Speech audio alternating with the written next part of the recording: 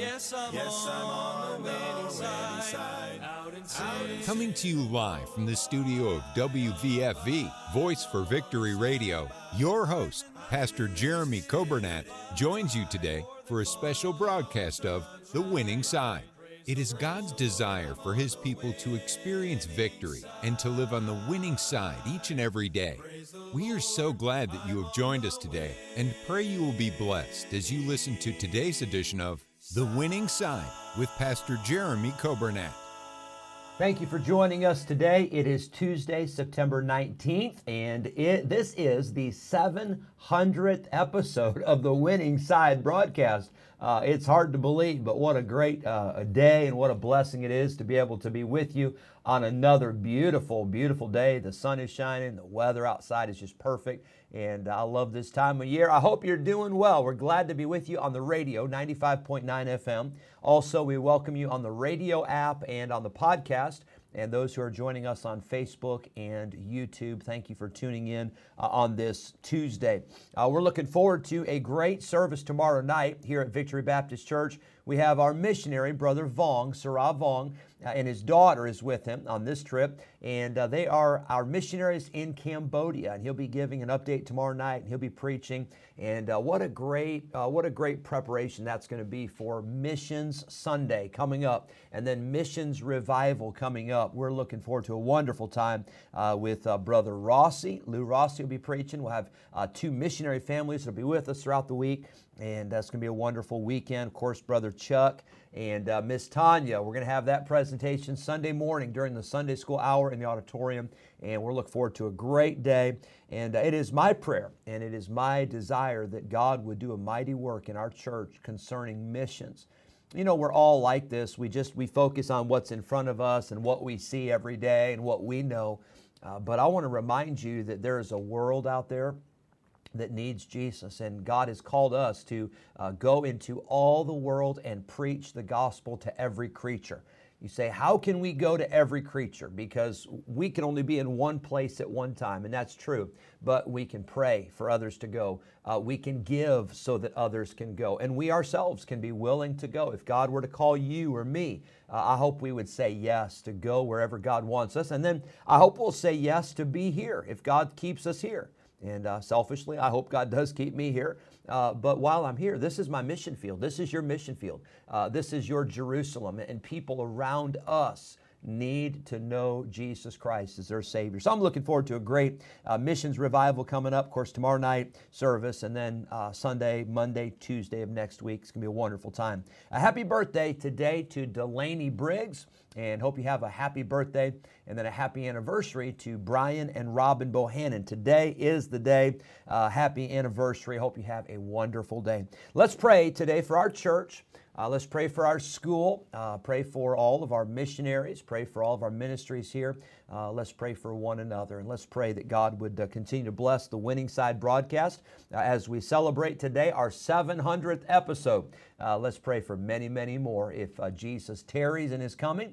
And until that trumpet sounds, we want to be faithful to get the Word of God and get the gospel out to people around us. We're going to go to a song, and right after the song, we'll get into our Bible study. But here's a song in preparation for Missions Revival, Dost Thou Not Care, featuring one of our own, Miss Jen Russ is on this song. Brother David, thank you so much for helping. And he didn't pick it just because his wife's on the CD. He picked it because it is a great, great song for missions. And I hope you listen, and then we'll get into the Bible study right after this song.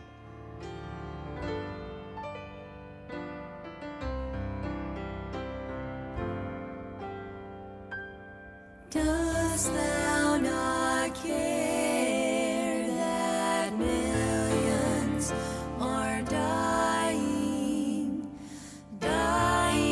in sin and despair,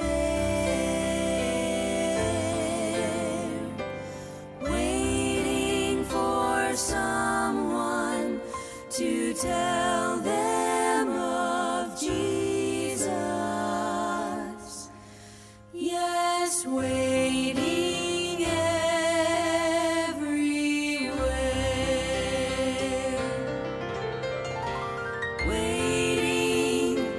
waiting for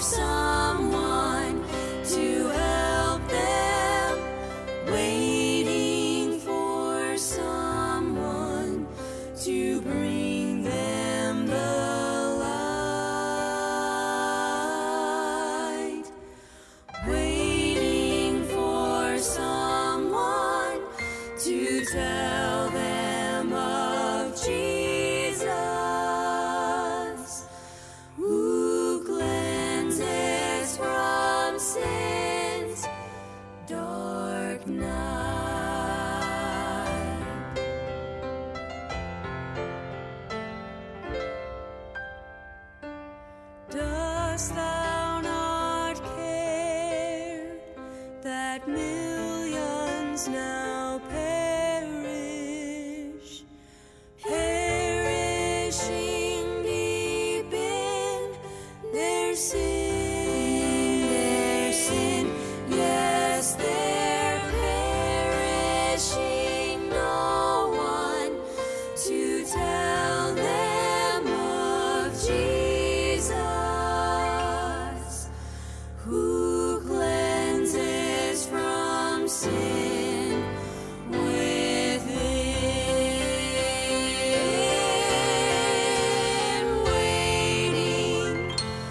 waiting for someone to help them, waiting for someone to bring them the light, waiting for someone to tell them of Jesus,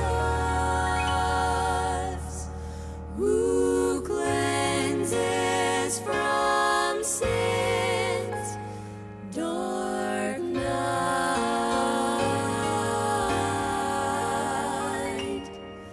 Dost thou not care?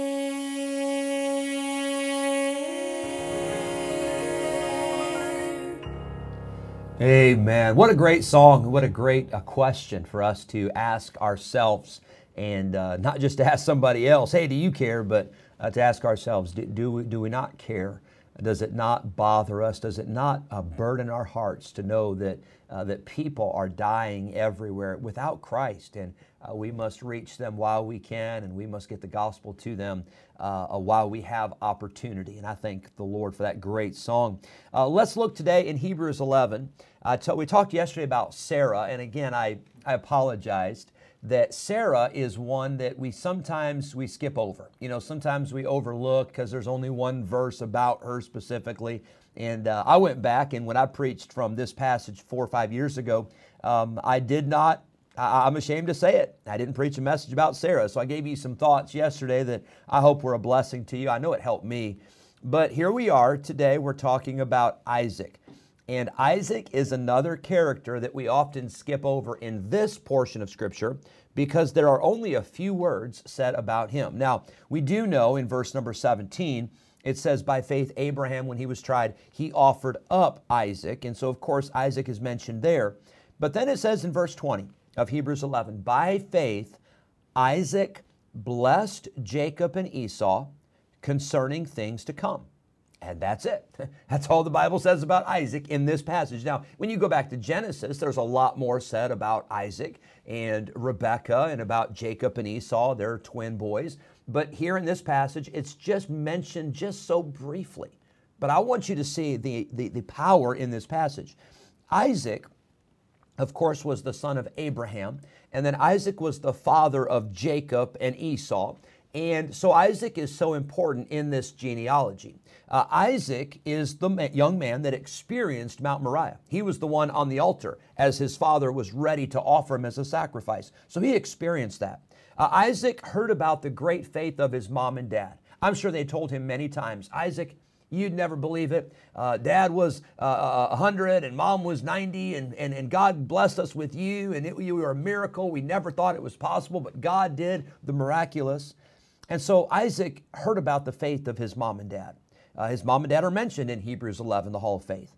I believe that Isaac had faith in God for himself. Remember when Abraham sent his servant to go and find a wife for Isaac? Oh my, you talk about faith. When somebody else is going to pick your wife, and praise the Lord, God is the one that led that servant. The servant said, I being in the way, the Lord led me. And he led him specifically to Rebekah, and he brought Rebekah back, and Isaac and Rebekah got married. So Isaac and Rebekah, they have twin boys. Now, I can relate, not because of twin boys, but I can relate because of twin girls.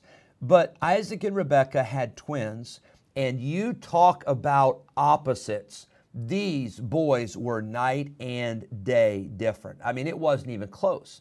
they were so unique. Jacob was the one who loved to be in the tent. He loved to be with his mother, and he was probably one who was more inside. But then you have Esau. And while Jacob was inside and while Jacob was spending time with his mother, Esau was outside. He was a rough, tough, man's man, hunter, spending time with his dad. And here's the problem. It says in Genesis 25 and verse number 27, the Bible says, "And the boys grew, and Esau was a cunning hunter and a man of the field, and Jacob was a plain man dwelling in tents." And here's the problem, verse 28, "And Isaac loved Esau because he did eat of his venison, but Rebekah loved Jacob." So we see that Isaac and Rebekah played favorites. And then we see right after that, immediately after that passage in Genesis 25, we see that Jacob deceived Esau. Remember that? He gave him a bowl of pottage, a bowl of soup in exchange for the birthright. And he deceived his brother for his birthright. Then we get a little bit later on, and Jacob takes it a step further. He not only deceives Esau, but he deceives his own father, and he did it with the help of his mother. After that, Esau wanted to kill Jacob, and I think he would have had Jacob not gotten out of town. But then it says in Hebrews 11, in verse 20, it says, "By faith, Isaac blessed Jacob and Esau concerning things to come." Now here's the takeaways that I want to give you for this thought today. Isaac blessed Jacob and Esau, knowing what a mess was going on, knowing that he and his wife had favorites, knowing that Jacob had deceived Esau, knowing that Jacob had deceived him, knowing all of those things, Isaac still said, "I'm going to bless these boys, and I'm going to trust God to take a mess and to do something great with it." And you know, it's amazing, but God can do that. God can take a mess and God can perform a miracle. God can take a bad situation and He can turn it out for good. Remember what Joseph said about his brothers? He said, "You meant it for evil, but God meant it for good." Same thing. But while one perspective was this is bad, from God's perspective, God worked it out for good. And so we see that Isaac blessed them concerning things to come. Isaac had to leave the situation in God's hands. You see, only God could fix this. Isaac couldn't fix Jacob and Esau, and he couldn't fix the deceit, and he couldn't fix the hatred, and he couldn't fix all of that. But Isaac had to say, "I'm going to believe God. I'm going to have faith in God concerning things to come." And I want to challenge you today, and I want to remind myself today that we should trust God for things to come. Trust God for your future. Trust God for your marriage. Trust God with your children. Trust God with your ministry. You trust God. You may be a Sunday school teacher and maybe you feel like, boy, I'm just not getting through. You may be a preacher. You may be a missionary. You may be an evangelist somewhere. You may be a prayer warrior somewhere. You may be a choir, whatever it is, and you feel like it's not working. Can I tell you, God is able to take our feeble efforts, and God is able to do something great. Maybe it's your finances today, and you need to believe God concerning things to come with your finances. Maybe it's with your health, physical health, emotional health, whatever it may be. Maybe we need to with our country, concerning things to come. We've got some elections coming up. We've got some big things coming up in our country. And maybe rather than be stressed out and panicking, maybe today we just need to trust God concerning those things to come. I'll tell you, this one verse, verse number 20 of Hebrews 11, it helped me in thinking about Isaac with all the mess that he was dealing with. He said, "I'm going to bless Jacob.